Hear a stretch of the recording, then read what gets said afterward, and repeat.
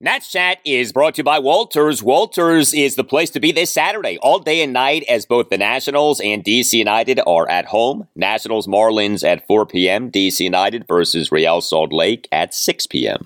Register ahead of time at waltersdc.com/events for a free drink. We're driven by the search for better. But when it comes to hiring, the best way to search for a candidate isn't to search at all. Don't search, match with Indeed. Indeed is your matching and hiring platform with over 350 million global monthly visitors, according to Indeed data, and a matching engine that helps you find quality candidates fast. Ditch the busy work. Use Indeed for scheduling, screening, and messaging so you can connect with candidates faster. Leveraging over 140 million qualifications and preferences every day, Indeed's matching engine is constantly learning from your preferences, so the more you use Indeed, the better it gets. Join more than 3.5 million businesses worldwide that use Indeed to hire great talent fast. And listeners of this show will get a $75 sponsored job credit to get your jobs more visibility at Indeed.com/Blue Wire. Just go to Indeed.com/Blue Wire right now and support our show by saying that you heard about Indeed on this podcast. That's Indeed.com/Blue Wire. Terms and conditions apply. Need to hire? You need Indeed. Again, 5 infielders. Here's the set. The kick and Harvey's pitch. Swinging a ground ball to short. Abrams has it. He throws home. They get one. Throw to first. Off the glove of Chavis. It rolls away. The runner's breaking for the plate. He scores. But will they call the interference on the runner? Davey Martinez is out of the dugout screaming for it. This happened here in the World Series against the Nationals, and it does not look like they're going to get the call. It's the worst rule in baseball, but if it's in there and Chavis couldn't catch it reaching into the runner, that's interference on the runner. The Astros are celebrating a win. Chavis had to reach into the runner, and again, runner gets rewarded for a throw that's not good into the runner. It's unbelievable. They're not going to call it. Davey Martinez is going to chase him down the walkway. He is livid. Unbelievable that it happens here of all places. They don't get the call either way. They didn't get the call in the World Series. They don't get the call tonight. And on the error, they lose the game. Take a good look at it. Is that on the line? I don't think so. I'm over this play. Seriously. They need to fix the rule. If this is what the umpires see, that he's running down the line, tired of it. Tired of it. Fix it. We lost the game and he had nothing to say about it because he can't make the right call. Brutal. Brutal. And welcome to Nats Chat for Thursday, June 15th, 2023, along with MASNsports.com Nationals insider Mark Zuckerman, who was at Minute Maid Park. I'm Al Galdi, host of the Al Galdi podcast. Trey Turner has not played for the Nats in 2 years, and yet the Trey Turner play continues to haunt the Nats. First pitch to Turner, and a full swing and a dribbler up the third base side. This could be a tough chance. Peacock hurries his throw, and the ball gets away. The ball through Gurriel down the right field line. Gomes is going to head for third and Turner to second as Gurriel's glove got knocked off, and they're going to call Turner out for being out of the baseline. Oh, my. So instead of second and third, they're going to send Gomes back to first, and Turner is out for being out of the baseline. In a series in which there has been so much reminiscing about the 2019 World Series, we on Wednesday night, incredibly, got a surreal callback to one of the most famous plays from that World Series. Martinez is steaming, pointing up the line, saying this is where Turner was running, right down the line. Every time the Trey Turner play happens with the Nats, they are on the short end of the stick, and that sure happened on Wednesday night. The Nats lost on Wednesday night, a 5-4 walk-off loss at the Houston Astros in Game 2 of a 3-game series, and in a game in which the Nats overcame a 4-1 ninth-inning deficit. The Nats are sinking. They now have lost 11 of their last 14 games, now are 26-40, second worst record in the National League. But the Nats on Wednesday night, done dirty by their bullpen and done dirty by the Trey Turner play. It is good to have you with us. We want to let you know that our upcoming Father's Day installment of the podcast will be brought to you by Our Stomping Ground. Visit OurStompingGround.org/Nats. But Mark, the Trey Turner play, this freaking thing, how does this keep happening? How did this happen in this ballpark to this team with the game on the line? If I had pitched you that idea before the start of the day, that that's how this game would end, you would have thought that's ludicrous. There's no way that same thing could happen to the Nationals in Houston and that it would go against them again. And somehow it did. And while the stakes weren't anywhere near as high as they were on that famous night in 2019, this was the only one that actually cost them a game, that decided the game for them. And I think that's the craziest and probably most frustrating part of it. We can go into all the details of what exactly happened and what should have been called or what didn't get called. But just, if you can, take a step back and just consider that that actually happened in the bottom of the ninth with the game on the line in Houston. I don't think anybody could have actually seriously envisioned that that would happen in this scenario, in this ballpark again. It's amazing that it keeps happening, and the result ended up being an all-time classic post-game rant by Davey Martinez. We'll get to that, but here we had what happened in the bottom of the ninth. Off what happened in the top of the ninth, I mean, again, the Nats rallied, came from down 4-1 in the top of the ninth with a 3-run rally, tied the game at 4. Then Hunter Harvey came into the game. He ultimately, in the bottom of the ninth, allowed an unearned run and recorded 2 outs. Gave up a leadoff single by Kyle Tucker to center field, then gave up an infield single by Jose Abreu on a slow-developing grounder to C.J. Abrams toward third base, off Abrams having moved to cover second base. Harvey then struck out Yanier Diaz on 4 pitches, but then Tucker stole third base without a throw, and Harvey issued a 4-pitch, 1-out walk of Corey Julks to load the bases. So bases loaded, 1 out, game tied at 4. And then came this bizarro whacked-out end of the game. Harvey induced a grounder off the bat of Jake Myers to C.J. Abrams. Abrams fired home, got the force out, but then Keibert Ruiz's throw to first base went off the batting helmet of Jake Myers and or the glove of first baseman Michael Chavis into right field, allowing Abreu to score the walk-off run on what officially went down as a throwing error by Keibert Ruiz. Davey Martinez came out to argue that Myers was guilty of interference, was guilty of the Trea Turner play, but no interference was called. The play was not reviewable. Now, in the past, when this play has come up, we've talked about how it's almost like a nonsense rule, but the rule was applied correctly. It feels like in this case, the rule was not applied correctly, and Davey, in fact, had photographic evidence to you and everyone else after the game during the post-game session that the rule was not applied correctly. Before we get to that, let's just also point out that the final play of the game occurred with a 5-man infield. Davey brings in Ildemaro Vargas, who had just moved to right field to begin the inning, brings him in to be an extra infielder. He now has 2 outfielders. You've got all the guys lined up, all of them playing in. I've seen this happen every once in a while. I don't think I've ever actually seen it work. And it worked. It went exactly the way you would hope it would. A sharp ground ball. You get the out at the plate, and then you're about to turn the double play. It's supposed to be a 6-2-3 double play that's going to force extra innings. So the bizarre part of that all is it seemed like they executed everything to perfection. Now, Keibert Ruiz took blame and said that it was a bad throw, that he should have kept it more on the fair side of first base, that it tailed on him a little bit. Was it a perfect throw? No, I don't think it was a bad throw, though. And Michael Chavis had no problem with it. He complimented Keibert for playing it perfectly. Davey had no issue with the throw. I think Keibert's being a little hard on himself on that one. You could also make the argument that maybe he should just take the out and not even attempt the throw because the bases would still be loaded with 2 outs, Martin Maldonado coming up to the plate.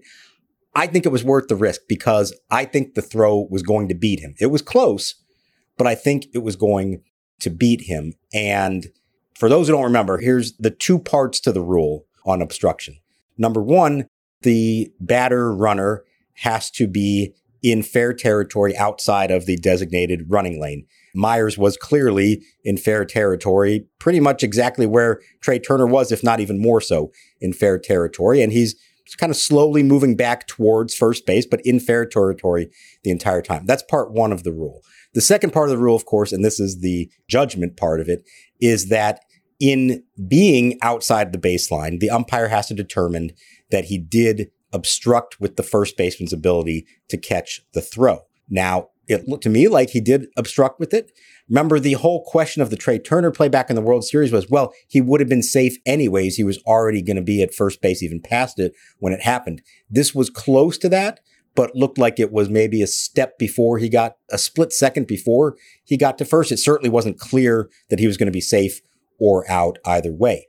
The biggest problem, I think, in this one was the following. The home plate umpire, Jeremy Riggs, he's the only one who can make the call. First base umpire not allowed to make the call that happens in front of the base. So it's up to the home plate umpire to see the obstruction, point, and rule it, and he did not. Why didn't he? Possibly because he's watching the play at the plate right before that. He has to call if the runner is out at the plate. So how can he both see the batter runner and the play at the same time? So I can understand why maybe he didn't see it.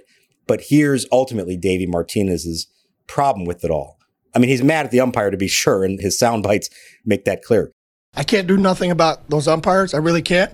Like I said, they need to take a look at that. But I think even more than that, and he's made this case over and over for the last 3.5 years. Why is that play not reviewable? If you stop and watch it on video, as we all did after the fact, it's pretty clear what happened. To ask one umpire, not allow any of the others to make that call, to ask the one umpire to see that and apply the rule is a lot to ask of him, especially on a play like that. So I think his biggest frustration is not even just with the individual umpires, but with the rule as it's written, the fact it's a judgment call, and the fact that it cannot be reviewed. What is so crazy is that, so this happened twice with Trey Turner. This happened in World Series Game 6, 2019.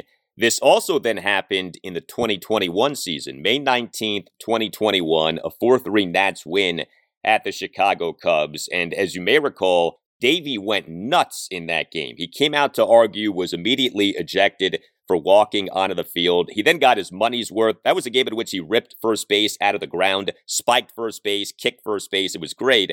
And then this actually happened with Josh Bell in September 2021, an 8-7 10-inning loss at the Miami Marlins. So if you're keeping track, this is at least the 4th time that this has happened. And each time the play has gone against the Nats in one form or another. It is ridiculous that this keeps happening. Now, I think it's worth pointing out, this was another fail by the Nats bullpen. Hunter Harvey came into this game in a tough spot, game tied at 4, right, on the road, facing a good team in the Astros, and didn't get the job done, okay? Now, it's not like he got whacked all around the ballpark, but I feel like that kind of gets lost in all of this, that Hunter Harvey was brought into this spot here off our conversation on the last show about, hey, how come Davey didn't go to Harvey or Finnegan?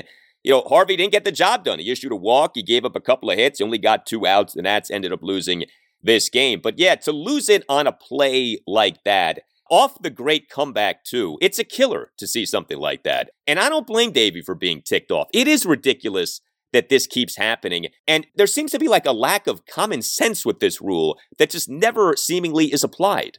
Right. And I think that's, again, part of his problem is the inconsistency in it. Like you said, every call has gone against the Nationals, but it's not like every call has been obstruction or not obstruction. When it's the Nationals guy running down the line, he's called for obstruction. When it's not the Nationals guy running down the line, he's not called for obstruction. So I think that is also very much on Davey's mind. And yeah, in this case, I think he's felt especially annoyed because of the way that his team rallied in the top of the 9th to tie the game, although there was an opportunity for them to take the lead and they squandered that. I'm sure we'll get to that.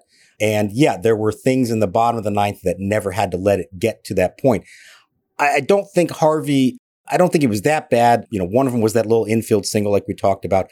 I think the stolen base, uncontested stolen base in the 9th inning, which I feel like we're seeing happen way too often, was big. That maybe then threw him off a little bit to the point that he issued that 4-pitch walk to put himself in a spot where the bases are loaded. So yeah, none of that's good. And yet I do want to give him some credit because in a spot where pretty much only 2 things you can do as a pitcher to get out of that, you either get a strikeout or you get a sharp ground ball to the 5-man infield. And he got the ground ball. So like he did his job. I know it wasn't a clean inning by any stretch of the imagination, but you know, I don't want to put all of this on Hunter Harvey because I feel like there was one solid single and then, you know, a 4-pitch walk in the inning, but that, you know, for the most part, he executed when he needed to in that inning. Yeah, you shouldn't have had the bases loaded like that. I mean, that Sure, to me was a sure. problem. And, Harvey's a strikeout guy. You'd like to see a strikeout in there somewhere. And you did get the one at Diaz. That was true. But, you did not see dominance from Harvey in that inning. But no doubt, he did not deserve to lose that game like that. The Nats, I think, in a lot of ways, did not deserve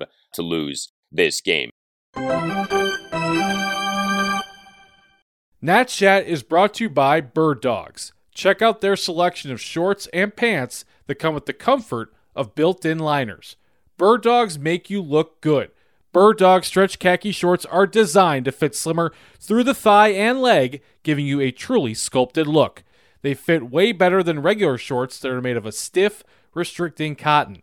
Go to birddogs.com/pool and enter promo code POOL, POOL, for a free Yeti-style tumbler with your order. That's birddogs.com/pool for a free Yeti-style tumbler. You won't want to take your Bird Dogs off, we promise you.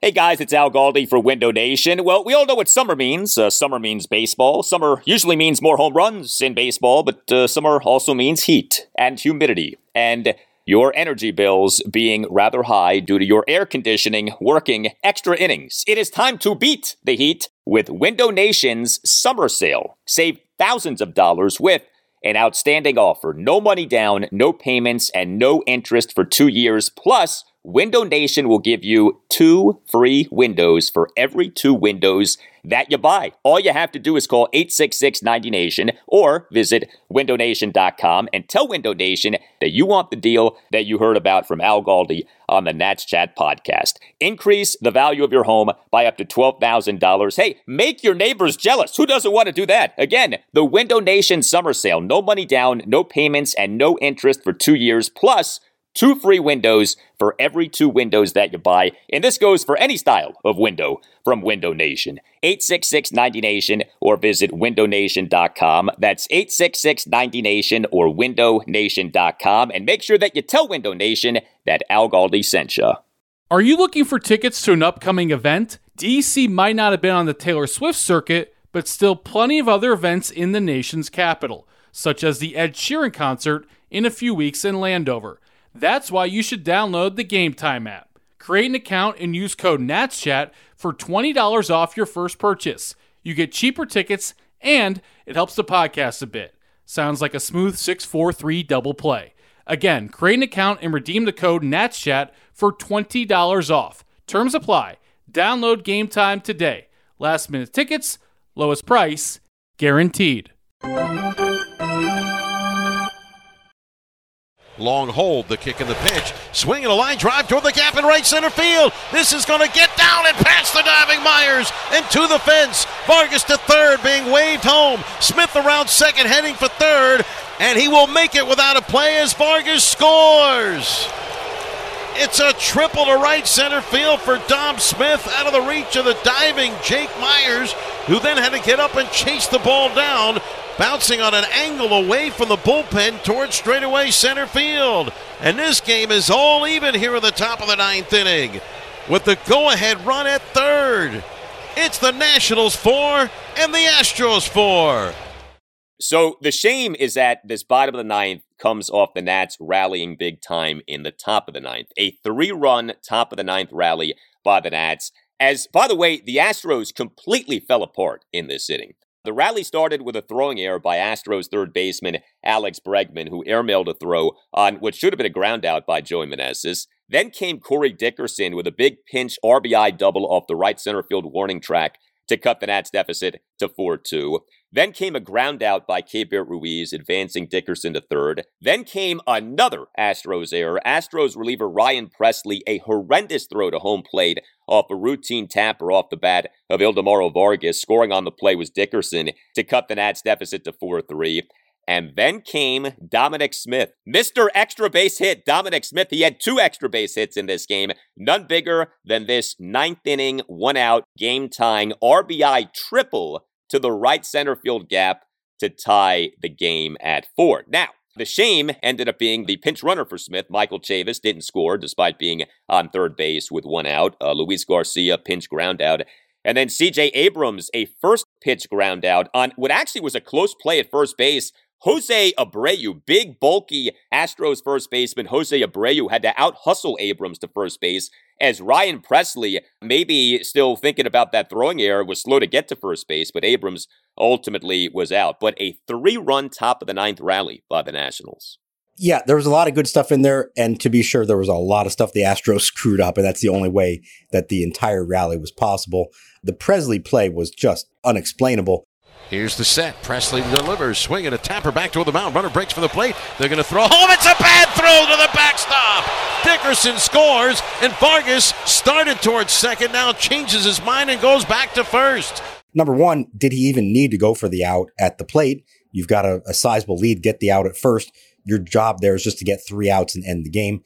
But that throw was just so off the mark. It was unbelievable.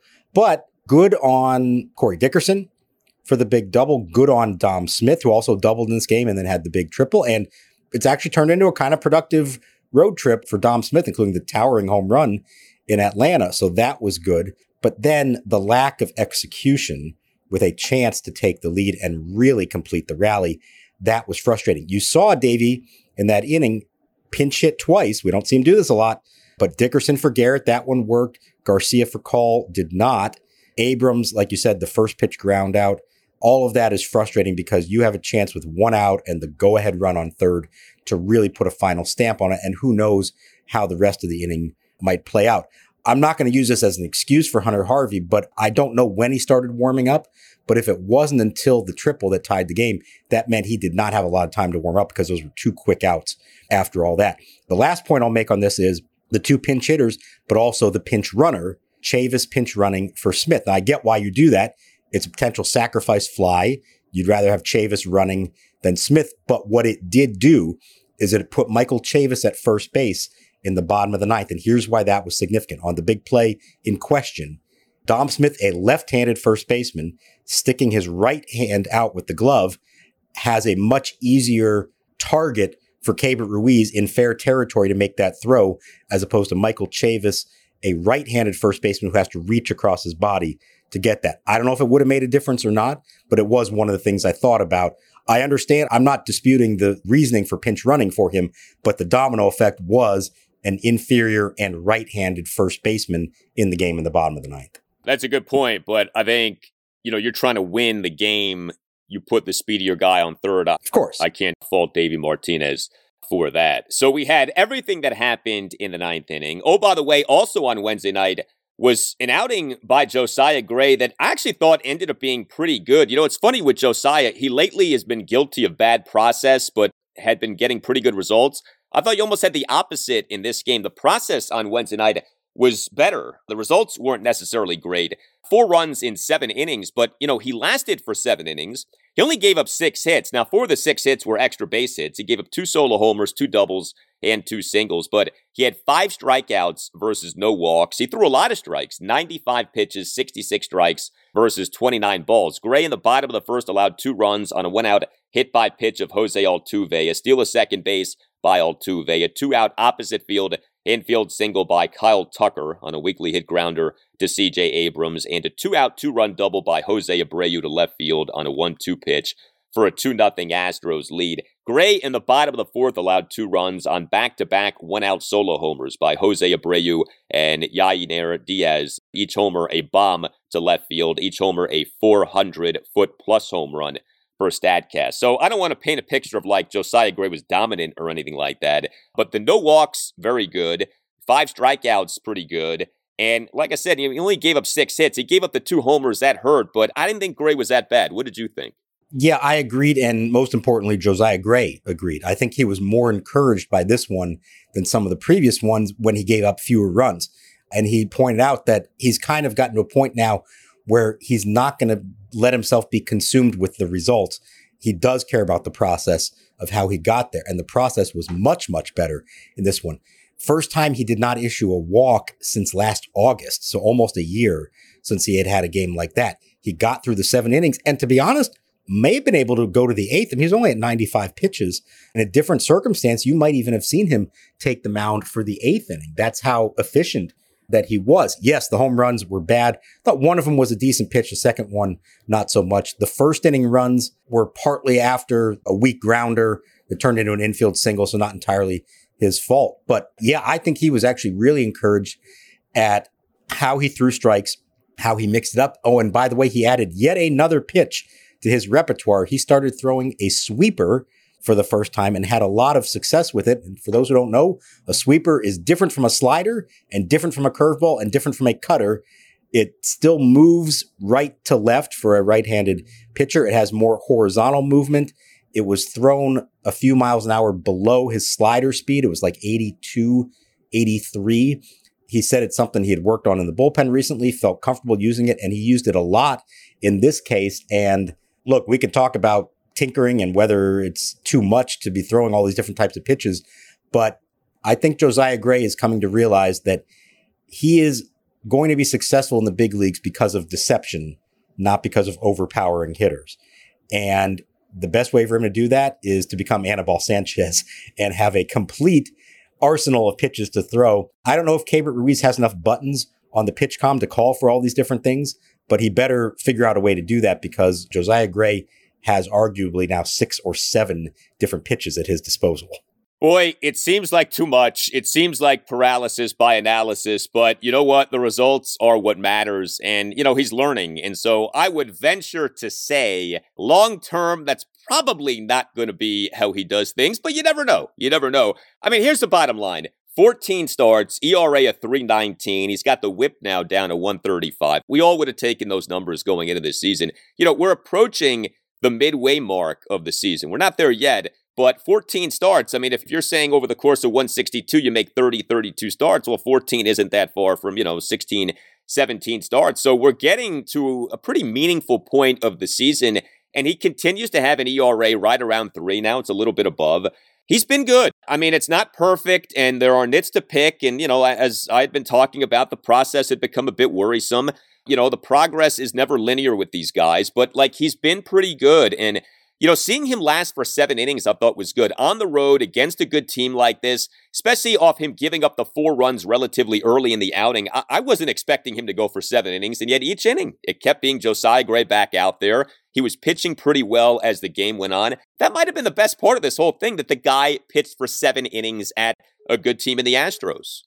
Yeah, no, I agree. And I think against that lineup in this ballpark, I think there's something to be said for that. And if you're able to take a step back and look at the overall progress and what's really important about this season for Josiah Gray, it's hard not to see the progress there and to understand that, yeah, like you said, it's not a straight linear path of improvement, but it is gradually getting there where it is improvement. And the hope would be in the second half of the season, he really starts to come into his own, understands what's working, what's not working, and kind of just figures out who he is as a starting pitcher in the big leagues. We've seen different versions of him, of who he's trying to be. Some things have worked, some things haven't. Some things have both worked and haven't worked on any given night. But I do think all of it ultimately is taking him on an upward path that hopefully by the end of the season leaves him in a good place that you say, hey, this guy is going to be a big part of this moving forward. He doesn't have to be their number 1 starter moving forward.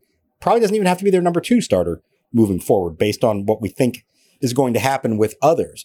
But if he is a consistently reliable, middle of the rotation guy who gives him a chance and stays healthy, that's everything the Nationals want out of Josiah Gray. No doubt. And, you just hit on something that is very important. And I'm going to say this while, crossing both fingers and praising the baseball gods, but healthy. He's coming off like someone who's durable.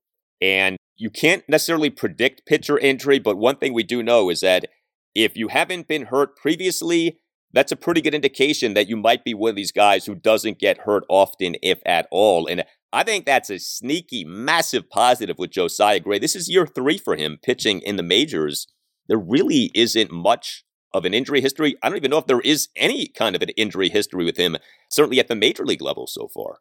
Yeah, not at the major league level. I think he dealt with something very minor last year. I think he missed maybe 1 start because of it. But no, he keeps himself in good shape and he's got pretty good mechanics. And I think that is important. I agree. Especially, look, you'd love for your ace to be durable, but in a lot of ways, you almost need your middle rotation guys to be the ones you can count on every 5th day to take the ball. And if that's ultimately what he's going to be for them, and I think that's if they draw out their, ideal best case scenario in a year or two where they're going to be, I think that's what they think of him as. There's a lot to be said for a durable, reliable, effective number 3 starter. And that's kind of what he looks like he could be right now. So a few other things from this game. I mentioned Dom Smith. 2 extra base hits. Good to see that. 2 for 4. He had that game-tying RBI triple. He also had a double. He and the Nats 1-run fifth, a leadoff double down the right field line. The only other Nat who had a multi-hit game on Wednesday night, Stone Garrett, once again doing well against the lefty. Stone as the cleanup batter, in fact, for this game, 2 for 3 with a couple of singles. Interesting lineup. We had Jeimer Candelario as the Nats' number 2 batter on Wednesday night with Ildemaro Vargas as the Nats' starting second baseman. And then he actually ended up moving to right field later in the game. And also, Jordan Weems, a perfect bottom of the 8th. With the Nats coming back in the top of the 9th, the Weems 8th actually ended up being pretty crucial, keeping the Nats in that game and allowing for that comeback opportunity in the top of the 9th. Yeah, and that was one of those spots we talked about. You're kind of in the game. You're not too far behind, but you are behind. Who do you want to go to there? I think that is a little bit of a show of faith in Weems to put him in that spot, and good on him for putting together a good quality inning that at least set up the possibility of the late rally, which they did pull off. So we don't see Davey Martinez get ejected often. And it is true that Game 3 of this series is not the usual afternoon game, but is in fact a night game. So there will be ample time for everyone to cool off. But do you think it's possible, especially if some early calls on Thursday night in Game 3 of this series at the Astros do not go the Nats' way, that we do see an eruption from Davey Martinez off what went down in the 9th inning on Wednesday night? I mean, again, Davey keeps his cool for the most part, rarely gets tossed. But, I mean, he with you guys after the game was all over. The home plate umpire, Jeremy Riggs, the first base umpire, Brian Knight. Could we see ejection, Davey, come Thursday night, do you think? I think it would require a blown call. I don't think he's going to go out there with the intention of trying to get ejected or thinking that that's, part of the plan for the game. But, I wish Davey was the one who would take out the lineup card nightly. He doesn't usually do it. It is Tim Bogar, because that would be a very interesting meeting at the plate. And yeah, as far as the post-game session with us goes, I mean, everybody's seen the video now. That's my hand holding the massive microphone to the side, asking the first several questions. That was something. I have not seen that from him before. I did not know that he had the sheet of paper ready to go to hold up right there for the camera. Here it is. Here's the play. The only other time in my 19 seasons covering this team that resembled anything like that, way back in 2005, Frank Robinson, after Mike Stanton, who was in the building tonight because he does the Astros pre and post game. Mike Stanton in his Nats debut was called for a balk before ever throwing a pitch, and it cost them the game. Oh boy, they called a balk. They called a balk. That means the game's over. A balk on Mike Stanton, and the Brewers win. And Stanton is hot. On a balk, Milwaukee wins. And in the clubhouse after the game, Frank Robinson was waiting for us with a still frame on the TV monitor of the moment that Mike Stanton was trying this pickoff throw. And before we could ask a question, he pointed to it, showed us what he saw, asked us what we all saw, and went off on it. And that's about the closest comp I have for what Davey did with he had the goods. Davey had the goods ready to go at my first question in the postgame. Take a good look at it. Is that on the line? I don't think so. I'm over this play. Well, it was an effective visual tool. There's no doubt about that. You can't dispute the photographic evidence, and it was a color photo. I mean, it wasn't just a photo, it was in color. I mean, how do you knock that? So good job by Davey and his staff in getting that out there like that. Well, wow, the Trea Turner rule. Trea Turner hasn't played for the Nats in 2 years, and yet still we invoke that phrase, the Trea Turner play. All right, well, hit us up on Twitter. You tell us what you think, at Nats_chat. You can email the podcast, natschatpodcast@gmail.com. We have a new website too, natschatpodcast.com, at which you can get yourself a great-looking Nats Chat Podcast t-shirt. All Nationals radio highlights on Nats Chat are courtesy of 106.7 The Fan. A thank you to Tim Newmark for the music of the Nats Chat Podcast. Visit timnewmark.com. For Mark Zuckerman, I'm Al Galdi. We thank you for listening, and we'll talk to you next time on the Nats Chat Podcast. And, while we're in this mood of revisiting things from the 2019 World Series, let's have another memory from October 2019 from a great supporter of the Nats Chat Podcast, Mason Kalfas. Hi, this is Mason Kalfas sharing my 2019 Nats playoff run memories. There are so many that I have that I'm sure will stay with me until I'm dead. Obviously, just incredible moments, the Kendrick home runs and the Soto single. One, I ran into Soto in a restaurant actually in the middle of the playoffs after right before the NLDS Game 3, which was pretty cool. But one thing that was also very cool at World Series Game 5, we were all dejected. It was like, oh my God, we had this World Series in our hand and now we've blown it. And I saw Carl Ravitch at the game down on Nats Park on the field, and I said, Carl, I was trying to feel positive, and I said, Carl, we're going to win the next one. I'm going to fly to Houston, and we're going to win it, and I'll see you in Houston. And he just sort of laughed at me, like everyone thinks the Nats are dead right now. But sure enough, that's exactly what happened. Obviously, we won Game 6. I flew down to Houston for Game 7. And on the field, right by the dugout, when all the Nats fans had sort of gathered around and were cheering and going crazy while the Nats celebrated, I saw Carl again. I said, hey, Carl, you remember me? I'm the guy from D.C. that said we were going to win this thing, and I'll see you in Houston. And he gave me like a good look, hey, yeah, I totally remember you. He might have been BSing me a little bit, but that was a fun moment that I'll always remember. And what a run. Just reliving all these memories is helping all of us get through the kind of lean years. And hopefully we'll be back to some great playoff run memories and beyond. As the Nationals are a strike away from franchise history and some World Series history. As Hudson tries to close it out. It'll be another 3-2 pitch to Michael Brantley. Hudson sets. The kick in, here it comes. Swing and a miss! Swing and a miss! Swing and a miss! And a World Series Game 7 winning Curly W is in the books! The celebration is on! The Washington Nationals are the world champions!